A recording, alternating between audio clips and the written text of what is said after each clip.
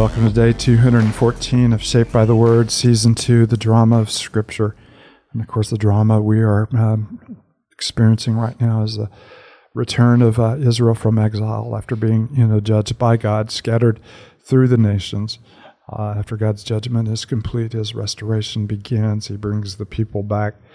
It's a beleaguered people, but He is using powerful kings and powerful rulers to accomplish His purposes and provide them everything, that they need. The book we've been reading has a title of Ezra. We come to chapter 7, and this is where Ezra enters our story. He's been mentioned, briefly as one of the ones who did return, but this is the place he returns.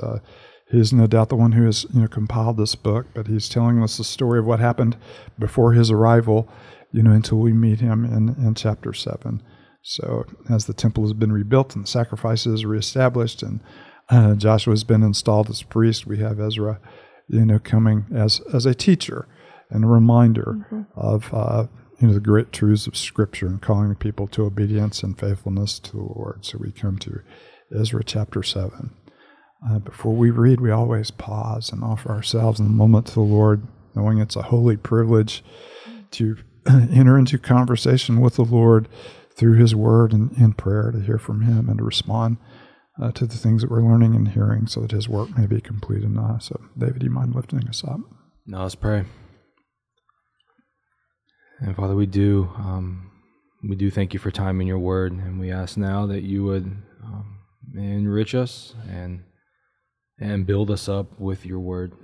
We thank you that your word is living and active and is at work in the life of the believer. And so may you graciously meet us where we are. Help us to behold wonderful truths from your word as we behold your Son, Christ Jesus. We pray it all in his name. Amen. Ezra chapter 7. After these things, during the reign of Artaxerxes, king of Persia, Ezra, son of Sariah, the son of Azariah, the son of Hilkiah, the son of Shalem, the son of Zadok, the son of Ahitub, the son of Amariah, the son of Azariah, the son of Merioth, the son of Zerahiah, the son of Uzziah, the son of Bukai, the son of Abishua, the son of Phinehas, the son of Eleazar, the son of Aaron, the chief priest. This Ezra came up from Babylon. He was a teacher well versed in the law of Moses, which the Lord, the God of Israel, had given. The king had granted him everything he asked, for the hand of the Lord his God was on him. Some of the Israelites, including priests, Levites, musicians, gatekeepers, and temple servants, also came up to Jerusalem in the 7th year of the king of Artaxerxes. Ezra arrived in Jerusalem in the 5th month of the 7th year of the king. He had begun his journey from Babylon on the 1st day of the 1st month, and he arrived in Jerusalem on the 1st day of the 5th month, for the gracious hand of his God was on him. For Ezra had devoted himself to the studying and observance of the law of the Lord and to teaching its decrees and laws in Israel. This is a copy of the letter King Artaxerxes had given to Ezra the priest, a teacher of the law, a man learned in matters concerning the commands and decrees of the Lord for Israel.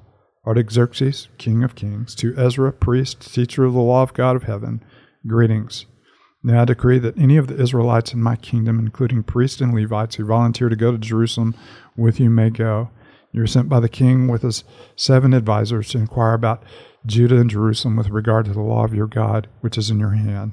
Moreover, you are to take with you the silver and the gold that the king and his advisors have freely given to the God of Israel, whose dwelling is in Jerusalem, together with all the silver and gold you may obtain from the presence of Babylon, as well as the free will offerings of the people and priests for the temple of their God in Jerusalem.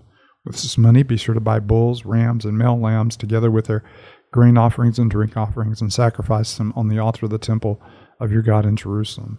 You and your fellow Israelites may then do whatever seems best with you with the rest of the silver and gold, in accordance with the will of your God. Deliver to the God of Jerusalem all the articles entrusted to you for worship in the temple of your God, and anything else needed for the temple of your God that you are responsible to supply, you may provide from the royal treasury. Now I, King Artaxerxes, decree that all the treasuries of the Trans-Euphrates are to provide with diligence whatever Ezra the priest, the teacher of the law of God of heaven, may ask of you, up to 100 talents of silver, 100 cords of wheat, 100 baths of wine, 100 baths of olive oil, and salt without limit. Whatever the God of heaven has prescribed, let it be done with diligence for the temple of the God of heaven. Why should his wrath fall in the realm of the king and of his sons? You are also to know that you have no authority to impose taxes, tribute, or duty on any of the priests, Levites, musicians, gatekeepers, temple servants, or other workers at the house of God. And you, Ezra, in accordance with the wisdom of your God, which you possess, appoint magistrates and judges to administer justice to all the people of the Trans-Euphrates, all who know the laws of your God, and you are to teach any who do not know them. Whoever does not obey the law of your God and the law of the king must surely be punished by death, banishment, confiscation of property, or imprisonment. Praise be to the Lord, the God of our ancestors, who has put it in the king's heart to bring honor to the house of the Lord in Jerusalem in this way, and who has extended his good favor to me before the king and his advisors and all the king's powerful officials. Because of the hand of the Lord my God was on me, I took courage and gathered the leaders from Israel to go up with me. Again, you have the remarkable hand of the kings of Persia and the restoration of the people, of Israel, their incredible generosity. And then, of course, you have a man who is, God's man for this time in the nation of Israel, who's devoted himself to know the law, to practice the law, and teach the law.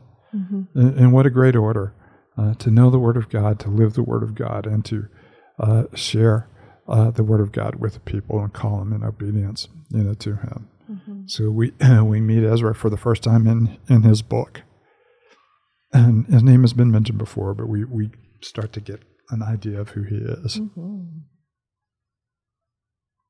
Well, I love in verse 25, the king says, "And you, Ezra, in accordance with the wisdom of your God, which you do possess." I mean, that was such a great statement that clearly Ezra had, the Lord had set Ezra apart. I mean, he was known for, his wisdom. He was learned. And then just to have the responsibility to appoint the magistrates and judges. And you just see God just bringing all this back together again for the nation of, It's really expansive. It's not, just a temple in the middle of a district in which, you have jurisdiction over, the temple that's, 60 cubits wide and 60 cubits tall. It's actually, giving them authority over the entire region, telling the governors that are set up over the region to back off, and not only to back off, but to provide anything they need, and for them to set up, their own governance in accordance, with the law of the Lord.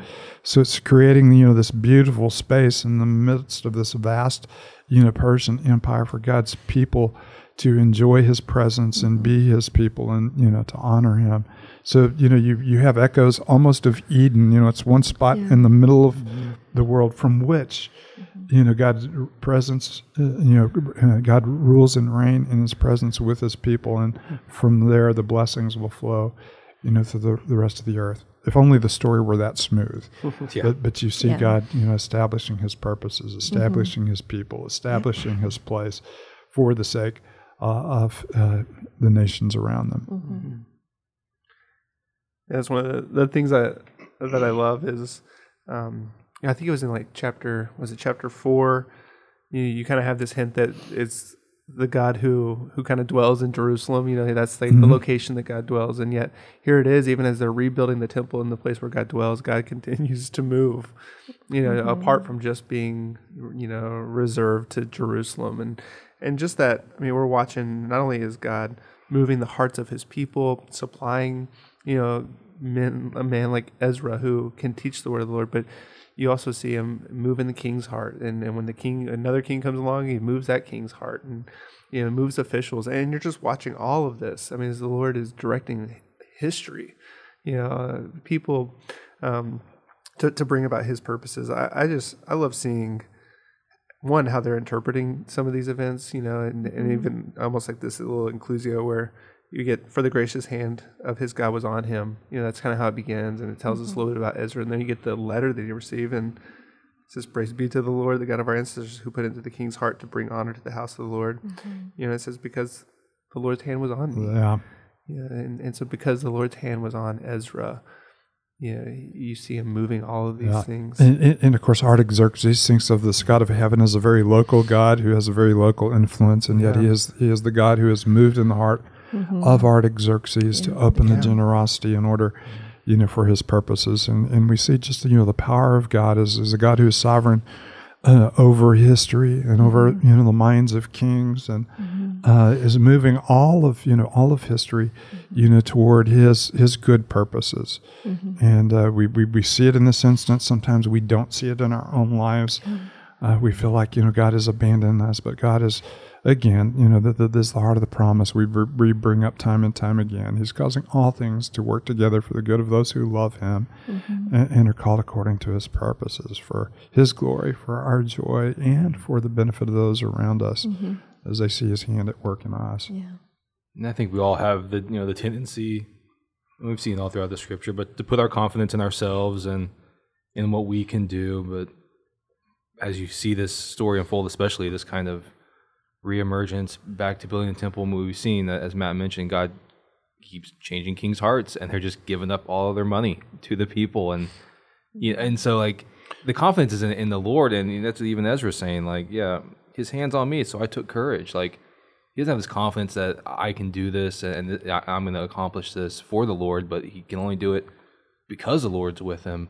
And that's where his courage and that's where his confidence is found. And it's just a good reminder for us as well that when we so often look to ourselves and have a lot of confidence in ourselves, our confidence shouldn't be so much in ourselves, but in the Lord who is at work, and that should give us the courage we need to go forward. And not only that, God's servants got to be tax-free in the land where they're, where they're attendant. And of course, David, I don't think Artaxerxes emptied all of his wealth. No. He just gives it away. I think he had a lot of gold hanging around on that. But just what a perfect picture of discipleship. That verse 10, which we've already talked about. Paul would later say to Timothy, "The things you've heard from me in the presence of many witnesses, entrust also to reliable men who in turn will teach others."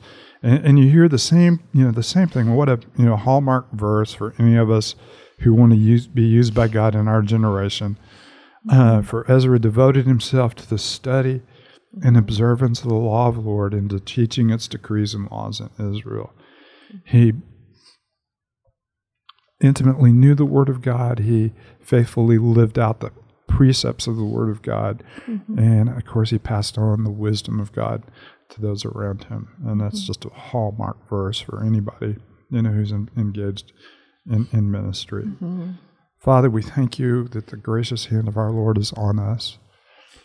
We thank you that you are moving all things for your purposes and for your glory and for our joy. And Father, we thank you that even when we do not see your hand, we know with confidence that you are a God who is a sovereign God over everything that you've created. And we celebrate your power, your glory, your majesty, your might, and your deep love for those you have called your own. It's in your holy name we pray. Amen.